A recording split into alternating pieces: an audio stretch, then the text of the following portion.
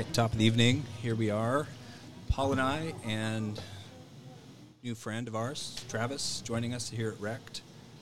Thanks for joining us for another episode of Wrecked Podcast. We're back here at the Alchemist Coffee Shop having a conversation.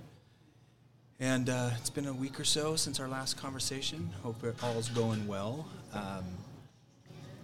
First want to introduce Travis. Our whoever's listening probably knows Paul and I. Travis, maybe just turn it over to you. Just introduce yourself. And I know you've been going through hell, you and your wife, over the last 3 months, and maybe just a little bit of kind of, your story and what connected us, I guess. Yeah, sure. So my name's Travis, and my son was killed on the 21st of October. He was riding his bike, and he was standing on a street corner and was struck by a semi making a right-hand turn. So thought I'd just get that out of the way because that's pretty much why I'm here. So, and then that started what I would call our grief journey. He's our only child. So that kind of, I don't know if any loss is, more or less, but that certainly doesn't help things, but for us. But so anyway, so we're now about 3 months, a little over 3 months in since his loss, and we've just been working through it ever since. And I know Mike through the Eagle High School mountain bike team, basically roundabout sort of way. They put on a memorial ride for my son the weekend after his accident, and Mike showed up, introduced himself as somebody who had lost their child 3 months prior to our accident, and here we are. So, yeah, I remember Paul and I actually talked about your loss before I ever met you. I can't remember when it was, but it was, obviously it was late October. I think it was maybe the next week or whenever it happened, we were doing a podcast. And when I heard of Rylan's accident on that Friday, obviously didn't know who it was, and I just remember, hearing about the accident and the biker, and man, that was on my heart all weekend long, just thinking about you and Heather without ever knowing you. And actually, I think it was episode 3, Paul and I talked when we talked about trauma and shock and trauma is kind of the focus of that episode. Mm-hmm. And I was just kind of reliving my own shock and trauma of Braden's loss, but thinking about you guys and what you were going through over that last weekend. Yeah. What a horrific loss that you guys had. And kudos to you, and even showing up today. I can't, this is tough to go through and to kind of show up and be willing to talk about it. Thank you for being here. Well, thank you for having me. I'll second that. Congrats for being here. I mean, as far as keeping your feet moving, and you say you're doing grief things daily, and this is certainly a good one for that. And I do remember that podcast and thinking about you and your family. And we were wondering, I think that might have been, what am I going to say to this guy? And it didn't really matter that you had anything to say. You just now had this connection. And Channel 6 did a beautiful job with that bike thing. And I was touched by it.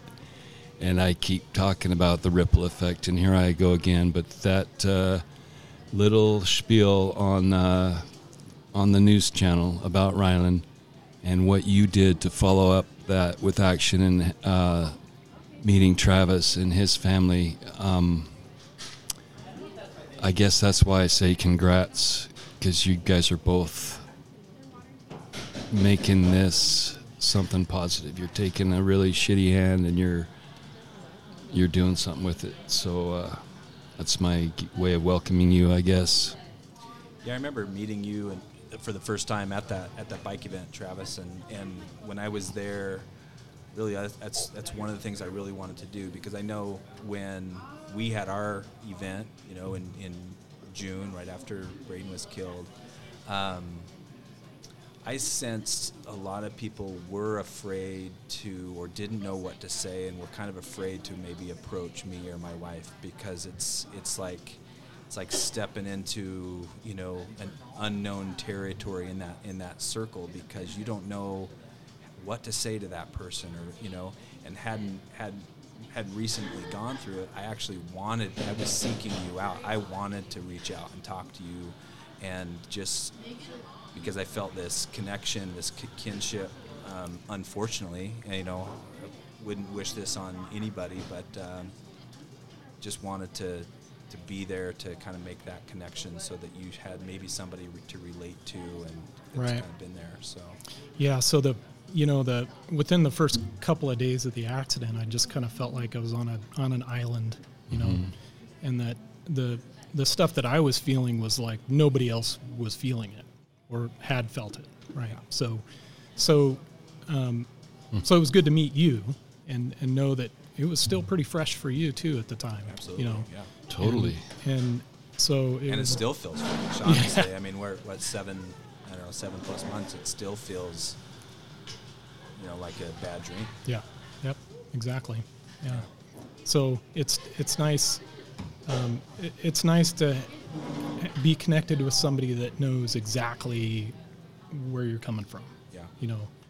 And that was really valuable to us. That's and we were still very much in shock at that time, but that did really help, to be honest with you, because shortly after that I started to think that what I'm feeling is not new. It's not new to anybody who's been in a grief process like this. Right. Everybody's feeling the same things, only in different orders and different intensities, right? Right. So, Agreed.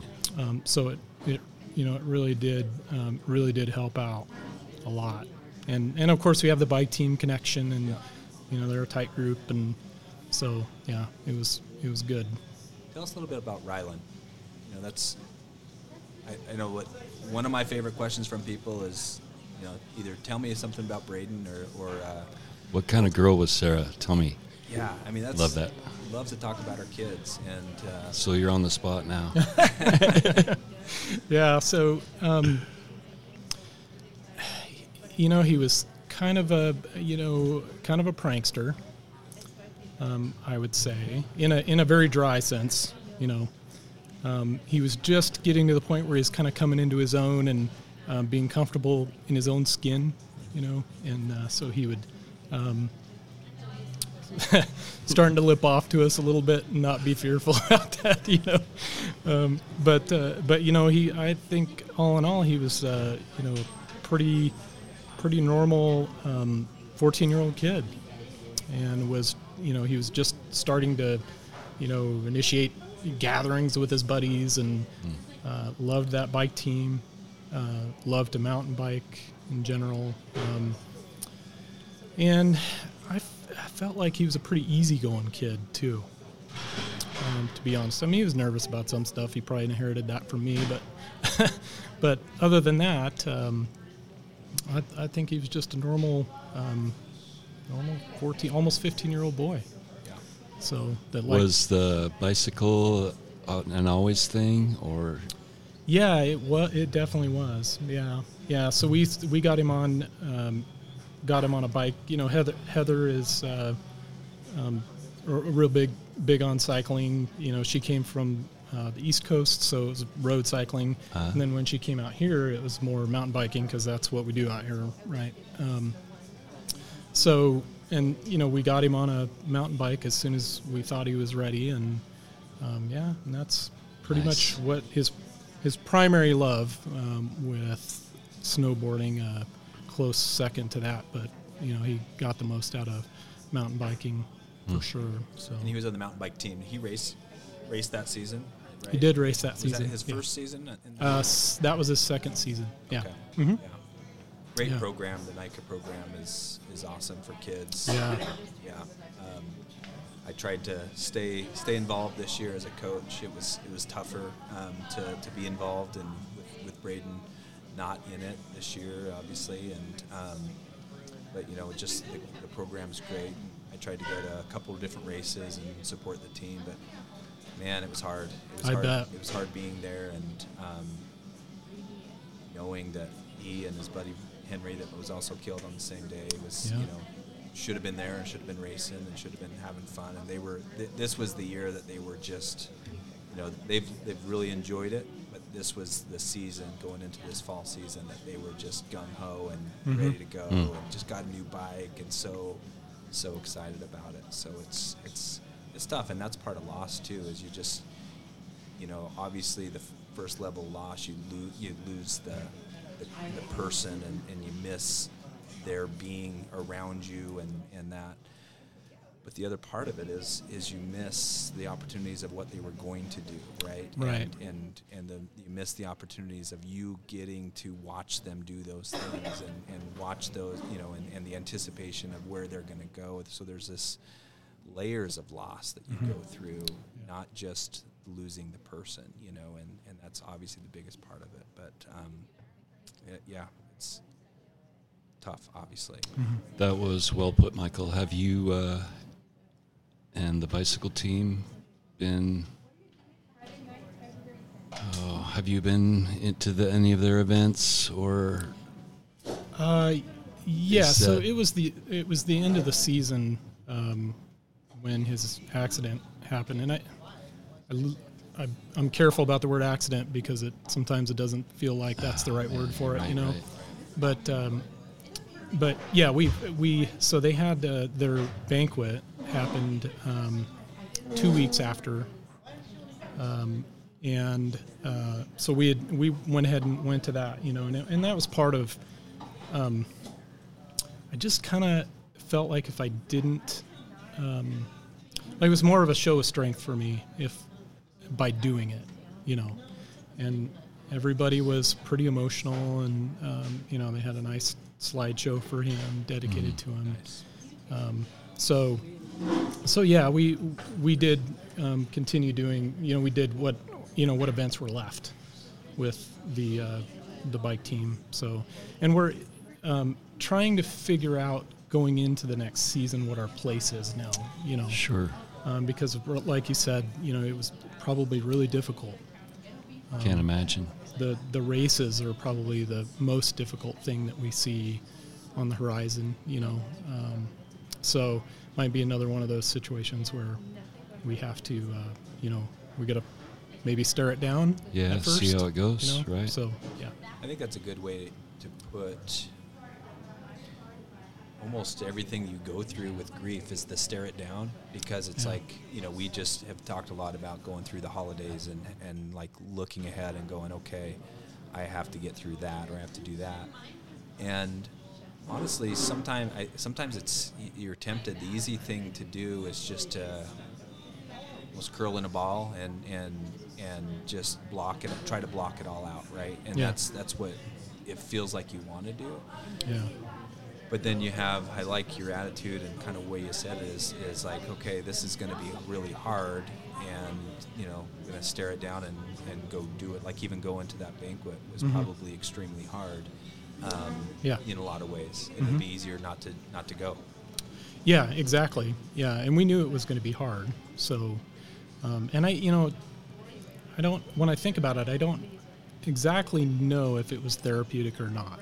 I'd like to think so, but I don't know the alternative because I went. I don't know how I would have felt if I not gone. But good take. But it kind of felt the same as like my son's eulogy. I knew that it was going to be extremely difficult, but it was something I felt like I had to do. Yeah. So kind of the same thing, I guess. Wow. So you did his eulogy then? I did, yeah. Yep. I'm sure it was... you had to get some kind of daddy strength out of that, yes? Yeah, I had to put... the really emotional grief somewhere else for a few minutes, as long as I needed. And then, the prep work for that, it took me the entire week, just sitting on a brown chair looking out our window to write that. Yeah. So, wow. And that's all I could do, so.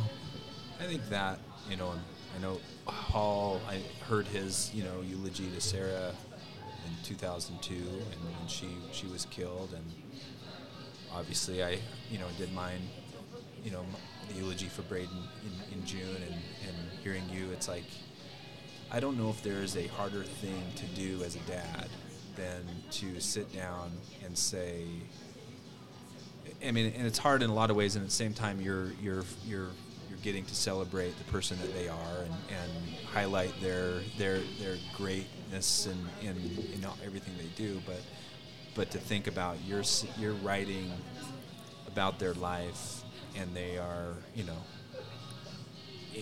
at their funeral, and it's just like there's nothing harder than that. Yeah. And to say the right words and things like that, but at the same time, I wouldn't want anybody else to do it. Right. Exactly. Yep. And so it's like, what do you... Just didn't feel right for, to have somebody up there reading my eulogy, somebody else, I agree. Yeah. And then I also kind of had like a screw it attitude, right? If I went up there and I cried the whole time and was barely able to squeak it out, it's not about everybody else. Right. And I know that's sounds kind of selfish, but... I know for me, like... you just bringing me back to the service, and I remember early on in the service, for me, there was a song that came up, and I wept hard at the beginning of the service, and I'm so glad I did, because I had all this pent-up emotion that had to be released, and I cried hard, and I was almost like sick, almost fainted early in the service. I just was not. I had so much going on in my body and my head and everything, that anxiety, all these things that were happening. But it all kind of happened early on. By the time I got to the point of actually delivering the eulogy, like I felt like I had purged so much of that emotion. I was in a better place to be able to kind of articulate the message that I wanted to for Braden, and hopefully do right in his honor for what we wanted to do as a family. So yeah. And Paul, what was your experience? Was it kind of along the same lines, or? Yes, I couldn't imagine anyone else doing it, but man, I was so angry I didn't want to do it, and I sought out a good friend of mine who had just buried his mom. And he met me down at the sub at Boise State, and I had my little yellow pad there, and I'm going to kick ass. But I don't know how or what to say. And so he came down, and I begged of him to tell me how to get this done, or how I was going to have the strength to go up there and do it. And he goes, "You just will." It's like an autopilot thing. Mm-hmm. And by the way, he said those exact same words to me. Oh, really? Yes. He did. I remember sitting on my porch. Yeah. It's true. Sorry to interrupt. But No, I don't know. I don't know how we do it. So that gave me a lot of that I knew I could at least pull something together based on his words. And then I actually had a backup plan. Hey, if I can't get through this, will you come up and finish it? Because maybe the opposite of you, I didn't want to be a blubbering tool. My ego was too precious. Too precious, because I want it to be so perfect, just the right amount of funny, just the right amount of, I want it to be perfect. Yeah, inspirational. And what can I say? What can I say good that came out of this bad? Like I've been caught saying I might as well try it on there. So I stayed up a couple nights, and I tried to write it down. I had it all down, and then I went to her service was out at the gym, at the high school gym, and I snuck into the coach's office. And this will be funny if Coach Parker's listening. I was just getting it finalized, and he came in there, and he dropped a deuce right next to me. And it's the loudest toilet ever. You know, the new toilet in there, it just goes. Was not expecting that. No. Hey, Travis, meet Paul. So it's funny the things we remember, though, because I remember something funny about Uncle Steve's tie, too. And it's like, why would you remember that? It's just little things because, I don't know, maybe still in shock. And how am I going to get through this? And I'm finishing up my notes. And that kind of made me laugh. And I went out there angry. And I saved my angry for the end. My anger, I thought I delivered a pretty good eulogy, pretty good job for Sarah. But the minute I got off the podium, I went into Angry Paul, Frank the Tank mode, and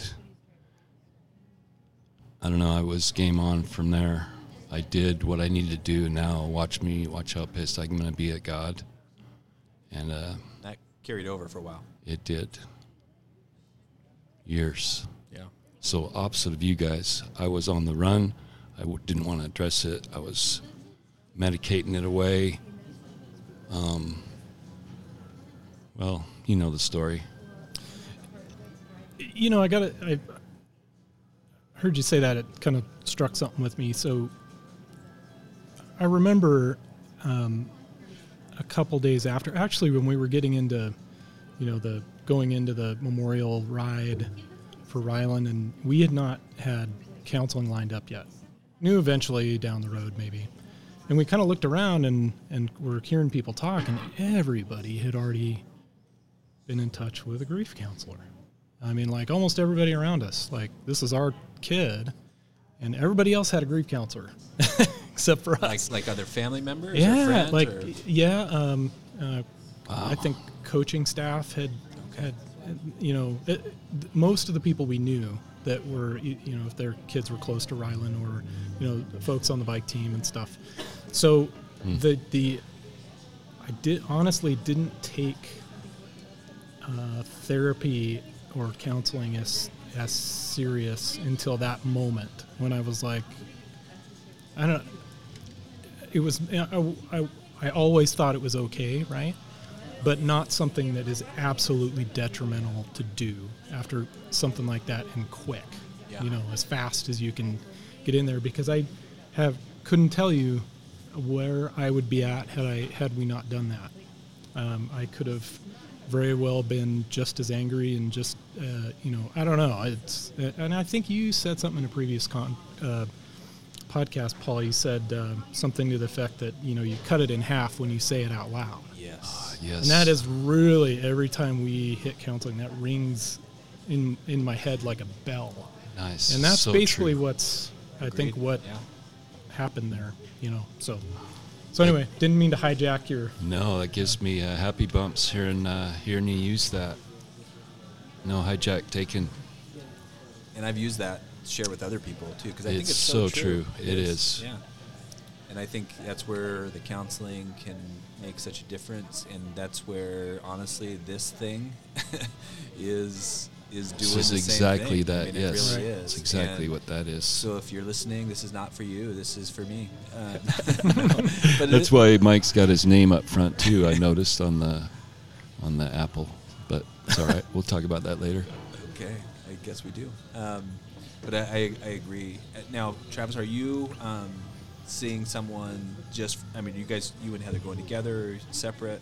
Yeah, we try to go together as much as possible. Yeah. We are starting, we're doing EMDR sessions, and I don't know what that is. Really? I might when you say it, but I'm not familiar with the acronym. See if I can articulate it, but it's eye movement desensitization reprocessing. That's what the R stands for. Yeah. So Tell me about that. So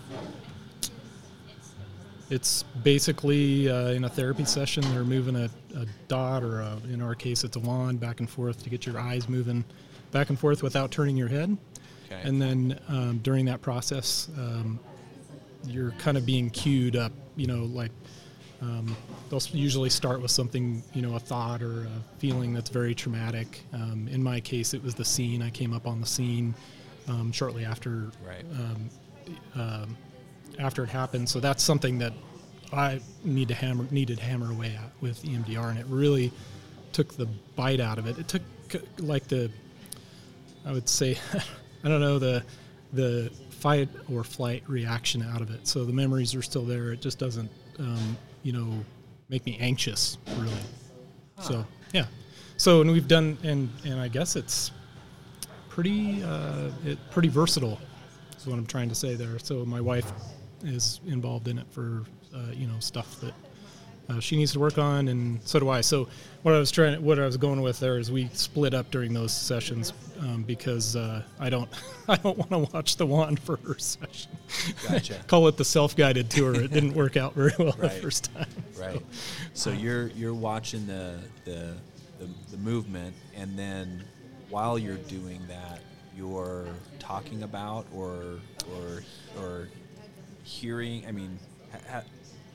So it's, in our case, it's, before we even start, the therapist will start with, like, in my case, it was the most traumatic memory that I have, right? And then they start doing the EMDR for a certain amount of time, and then stop, and you kind of talk about what has come up in your brain at that time, and then you just start going down rabbit holes, so to speak, and then keep doing it all until there's no more rabbit holes to go down, really, is what it comes down to. It's helpful, sounds like. It's been very helpful to me. So that's interesting to hear. Thanks for sharing that. I have had some, I always say it wrong. Say it again. EMDR. That's it. I can't even spell EMDR. But they had me hooked up to a sound. The sound would go left ear, right ear, left ear, right ear, and they had me hooked up to these finger things that would, I don't know, buzz. And I thought, what is this? Like, what kind of witchcraft? I was not open to it, I don't think. And and then they start asking you questions about the most horrific memory, that I was having trouble shaking with Sarah's accident. And so I started talking about the smell, all these things. And whatever with my brain, it puts it in this little spot so that it doesn't freak me out every time I this or this. It just kind of compartmentalizes. But man, it's horrific work. It's a hard hour. You come out feeling like I just got beaten senseless. And then at some point, I bought in and said, wow, this is working. Give me some more. Give me a louder. Wow. Huh. And then I read up on it, and I read about PTSD, which is very misunderstood. Everybody thinks war instantly. You were in the war? No, I wasn't in the war. Same with you. You're being treated for PTSD, and this was on a street in our area, so no war needed. And so that's another thing that doesn't get talked about. So I kind of got excited over here when I heard you had that treatment and that it's working for you and for your wife. That's good news. I hope you keep going down those holes. Yeah. Good for you. Yeah, it is and hard. Good for your therapist. Yeah, it is hard work. It is. For sure. So. Yeah. So that'd be somebody that kind of specializes in that type of therapy. Did you seek that type of therapy out, or did somebody recommend it to you? How did you end up? Good question. Yeah, so we actually had we have a neighbor that people just come to your rescue at just the right time, right? So we had been kind of had it on the back burner. We knew we were going to have to go through counseling eventually, and but anyway, she had close connections. A good friend of hers was a counselor, and recommended or put some feelers out to see if anybody had any space for us, like right away. And most of the people I think she's connected to are already licensed in EMDR, certified, whatever you want to call it. So I guess we could have ended up with somebody that wasn't EMDR certified or didn't use it, but it's just by happenstance we did. So, yeah. Nice. Learned something today. Yeah. Good stuff. Yeah. That is good stuff. Yep. It really took the bite out of the worst parts of it. Yeah. So How often do you go? I think I'm going once every couple of weeks is what we're down to now. So. And I hope you don't mind me asking about the scene of the accident. Do you make your way through there, or do you avoid that? Every day. I have no choice where I live to go. So that was the rabbit hole that needed the most addressing? Yep, absolutely. So good for you, man. Yeah. So and don't get me wrong, it still really bothers me. Oh, It bothers both of us every time we know. drive by it. And you can't avoid it where you just can't where it is. Yeah, we can't avoid it. Yeah. Right. So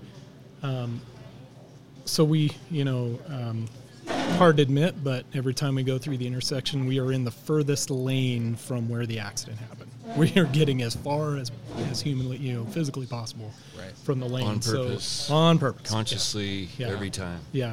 But I think, there's, since EMDR and stuff like that, I went from like staring at the street corner when I drive by to, there are days when I drive right through it and then I'm like, oh, wait a minute, I was, that was the corner, Right. I wouldn't say forget, but it was, the impact wasn't quite as intense. Right. So. Wow. Yeah. Travis, I remember having coffee with you, I don't know, it was a month or so after, 2 months after, and I remember you talking about because of the accident, and you could probably better articulate it, is you went through a phase of this kind of fear of driving and fear of like leaving the house. I don't know if fear of leaving the house. I don't know. Like, can you talk a little bit about that experience that you had? Yeah. So the way I put it is I was stuck between grief and fear, right? The grief that is like, I really don't want to go out and do anything. And then the fear that the world is so unsafe that I shouldn't.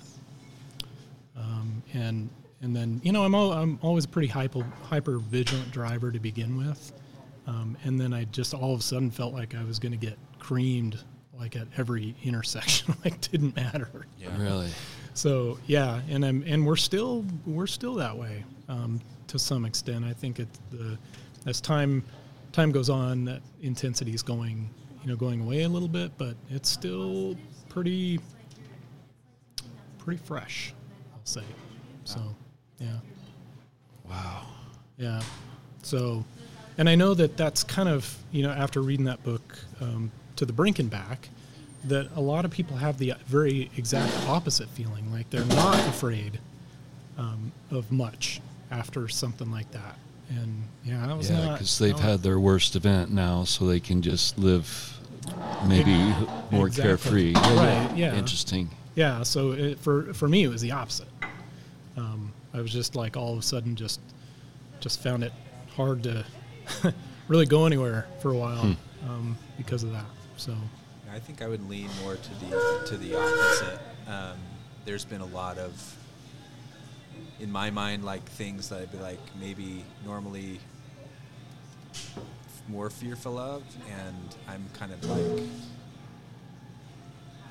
go for it, like whatever. Like I'm just like. Yeah. Maybe whatever is what it captures, because I feel, although I still have family and of course I, have a lot to live for and all that, but I feel like the loss is so painful. It's like bring it on, kind of like the rest, these other things that maybe I used to second guess or think twice about are like less fearful. I don't know if fear is the right word, but I don't know how to explain it. Maybe yeah. Interesting how two dudes can react totally different on that, like 180. Yeah. There's a part of me that feels that way. Don't get me wrong, but the dominant feeling is, and it's really more about not wanting to get maimed and live. If I'd rather not be horribly maimed. I don't know. It was just, I just got to thinking like, my son wasn't doing anything wrong, right. So I just I'm thinking, if that can happen to him, And, we were so... By the way, the nice lady that's trying to clean up around here doesn't realize the sound that is echoing through our microphones while she's moving the tables and chairs. And unless you have a microphone and headgear, please don't move that table. I know, I'm so sorry. Just think I work. That's all right. So always a good distraction. I was spinning today on the Peloton, trying to get back on the bike and get my legs moving a little bit this winter, and I've been such a slug for months. I don't know if I know you're a biker and if you've ever done that, but Olivia, my instructor, Olivia, if you're listening out there, this is for you. Where's she from? I have no idea. She kicked my butt this morning, though. But does she have an accent, though? No, she doesn't, actually. But she just yells at you through the screen, and you can do this, and But as I was, sweating and riding this morning, she said, "Our bodies, or we are made for hard things. We are made to go through hard things," is something to that effect. And of course she was talking about spinning and that. But I was thinking that more broadly. And there's nothing harder than what we've gone through, I don't believe. And somehow we still get up in the morning and do the next day, whatever that looks like. And for each of us, that next day looks, differently from each other. And it's somehow we are here today, still going. And I don't know, I can't speak for all of you, but there's days that I feel like I can't, or I don't want to. And because it's hard, it's really hard, and it's what we were going through is way harder than any spin workout that I could ever go through. But I think we're made to be able to persevere through this in some way. And but sometimes it feels like I don't know how. So Eleanor's right. Was it Eleanor? Olivia. Olivia is right. I believe so. But, yes, the fact that you're here, both of you guys are here, is a testament to that. Yeah. And we did talk a little bit last time we were here about how resilient our bodies are to what we think is going to take us out or drive us mad or keep us from doing the living things that I think our children would want us to keep on doing. Yeah. Travis, you and Heather have it, and Paul kind of did go through the same thing. I mean, you lost your only child, and I count my blessings every day. I have two daughters, and we don't want to ever compare one loss versus another, but man, and Paul can relate. When he lost Sarah, it was their only child, and he later on adopted, and I just can't imagine.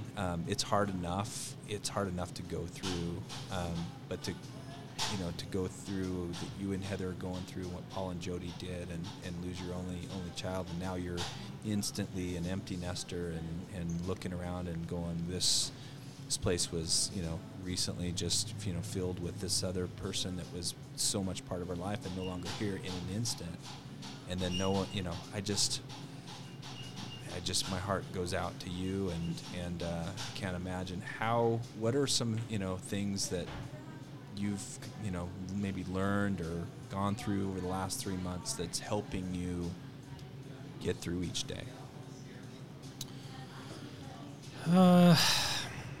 Just going easy on myself is really what's helping me the most. I don't know how to answer that question, to be real honest with you. I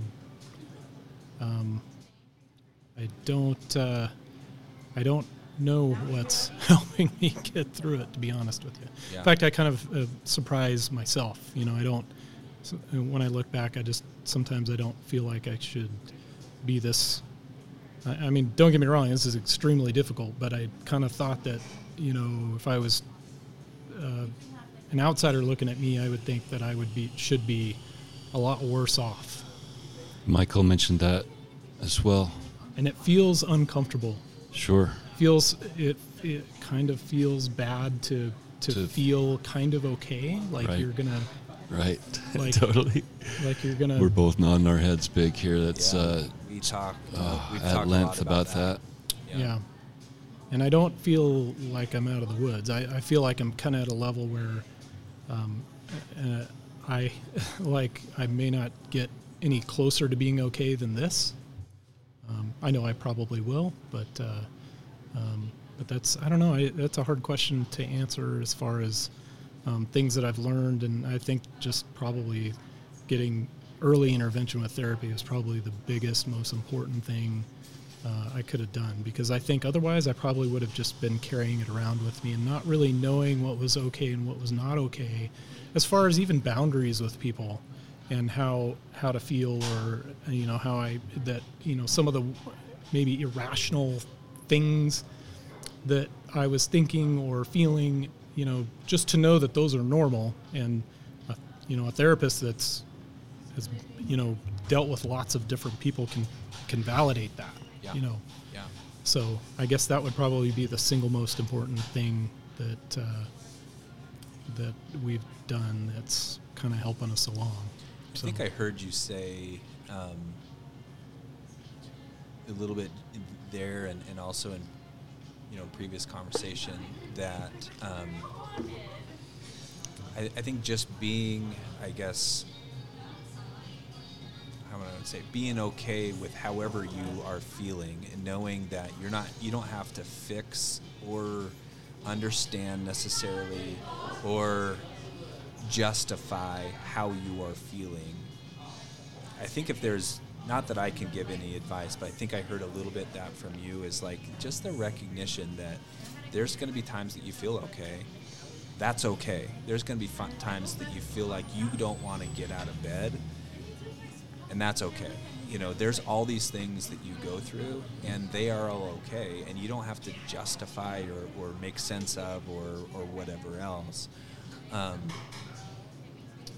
For me, in thinking about the last 6 or 7 months, that's something that I keep coming back to. And I think there was something in the book that I shared with you that I read that told me that in some way, that you're going to feel this. And sometimes you're going to feel, you might be drawn to some guilt if you're feeling okay. And you shouldn't. If you're feeling okay, feel okay. And don't feel guilty about that. Just like you don't feel... you shouldn't feel embarrassed or bad about feeling bad, because you're going to just do that too. Right. Yeah. Exactly. Yeah. And that's what I got out of what you first said. You said, which is good advice for all of us, don't be so hard on yourself, and that kind of that freedom to feel those feelings. And I like that. Yep. It's think, and I don't know if I don't know the picture of somebody who's doing it right, but we're just doing the best we can. But it comes in waves too. Sometimes I could feel one way 1 hour, and the next hour feel something totally different. So true. And you talked about being out of the woods. Those woods, you're not getting out. Yeah. So you got to be more comfortable with the woods. Yeah. Yeah, I think that's the other thing. I think that's a good perspective too, is that you're not trying to get out of or through or over something, and obviously, getting to a point where you just, can function, and all those kind of things are important, but you have to embrace the suck. Is another good ism. Yeah. And just know that is it. You're not. Yeah. You can't reverse what has happened. It's just there. Yeah. And that's something I struggled for a long time, and still do, is the permanency of it. And because everything up to this point in our lives, for the most part, or I can maybe speak for myself, and I mentioned this way back when in a conversation on the podcast, is everything else in our lives sometimes you can fix or you can make better or you can get over or you can get through, and we're used to that, right? Whatever it is in our lives, we're used to that kind of getting over the hump and then everything's okay or things are better. That's so much of our lives. That's what we do, right? Whatever it is. I mean, you can go countless examples of whether it's school or relationships or whatever. You get up over things and through things. This is not one of those things. Right. Yeah. And that's a different reality to deal with. You're not getting through it or over it. It's just like, how do I manage my new life with this? Yeah, you have to learn to live with it. Right. And yeah. And that's sometimes a hard future for me to imagine, to be honest. Yeah. And it's not a cry for help. It just is. No, you got every right to say and feel that. In this, Yeah. in this very moment. And I'm sure you felt the same way. You both felt the same way at some point in this, where it just didn't. It's hard to imagine a future that's any different than the one you had before. So. Right, man. I love your honesty. That's you're saying you're doing it, man. And so much. I mean, wow. Yeah, you're bringing me back a few months to a place where I remember talking to both Paul and also my therapist, and I was in this kind of phase for a while that what best captured my feelings is what's the point? Like, I'm just like feeling this down kind of just struggle, and it's like life kind of was just a drag. I just felt like I was having a hard time being motivated to care about the stuff that we're supposed to care about, other than my family, of course, but just like work and other things. And you go through this phase, or I went through, and just that kind of attitude is like, what's the point? I'm just like, and I think I'm glad you brought that up, because that is probably where I'm at right now. In fact, I call it an existential crisis. Like, what is it? What is the point of Certainly. all of this? And it just seems like there's really no answer to that question, and that really is really digging at me right now. So. And I'll just say it's 100% okay that you're there. Yeah, I mean. Well, yeah, you're there. Yeah, I'm glad to hear you say that, because you validate that. That what I'm feeling is not anything new. Right. It's probably part of the process. Right. So. Yeah. I still go through, and I can't. I'm always, I'm kind of a visual learner, so I'm always kind of visualizing where I am in different phases and stuff like that. And I remember being there. And I still go back to that at times. So it's and we talked about the last conversation Paul and I had. It's a spiral. It's not linear. You're gonna be in a place for a while, and that might be in that what's the point phase or funk or whatever it is, and then you're gonna be like, things kind of feel okay, and you'll be there for a while, and then you'll be somewhere else, and I don't know, Paul, you're 20 years in. Is that spiral? Does it ever turn linear, or does it go away? What's it? I don't know. Well, I can totally relate about wanting those answers, just craving those answers, going mad over having to know. And if someone would have told me, the forest is there, you got to start adapting, and the answer will become clear later. You just got to ride this out, all that stuff that a positive person would want to convey to me. I'm here to tell you that you will know the answer if you can keep doing what you're doing. And I don't know if I would have been ready to hear that, and you may not be, and you kind of wishy-washy on that still. Yeah. And as am I, because I go back to... I do it too, and this is 20 plus years. But the answer has been revealed to me in the fact that I don't need to have an answer. I'll never really know the why, I guess. So I heard a long time ago, quit asking why. You're going to go nuts asking why. Well, guess what? That's I'm going to ask why. I need to know why. Dad wants to know why. And I'm not going to rest till I know why. And then I did indeed go mad searching for that. And so then, you get to that point where you adapt and accept and realize, and the light bulb moment, whatever you want to call it. So is there a point in which you did have the light bulb moment? Like, was it something specific that kind of pushed you over into, like, I don't need to ask why territory? Great question. It's a beautiful question. I don't think there was a light bulb moment, but it was through surrounding myself with positive people. So they were convincing me by modeling that everything was going to be all right. And then with Jace's adoption, that was another piece. So I guess the light bulb moment might be when I realized how good Jace was going to be for Jody and I's healing. So there, I didn't think I had an answer, but I think I do now. But I fought it for so long, I wasn't ready. So maybe the answer was there way before I was ready. Yeah. But so it was more like a dimmer switch rather than a full-on light bulb. You're right. Good. Good visual. Yeah. Yes. Very good. Well, cool. Anything else on your guys' mind you want to? Okay. Travis, God bless you, and Heather. Thank you for being, vulnerable and willing to step into this arena with Paul and I. Always welcome to come back and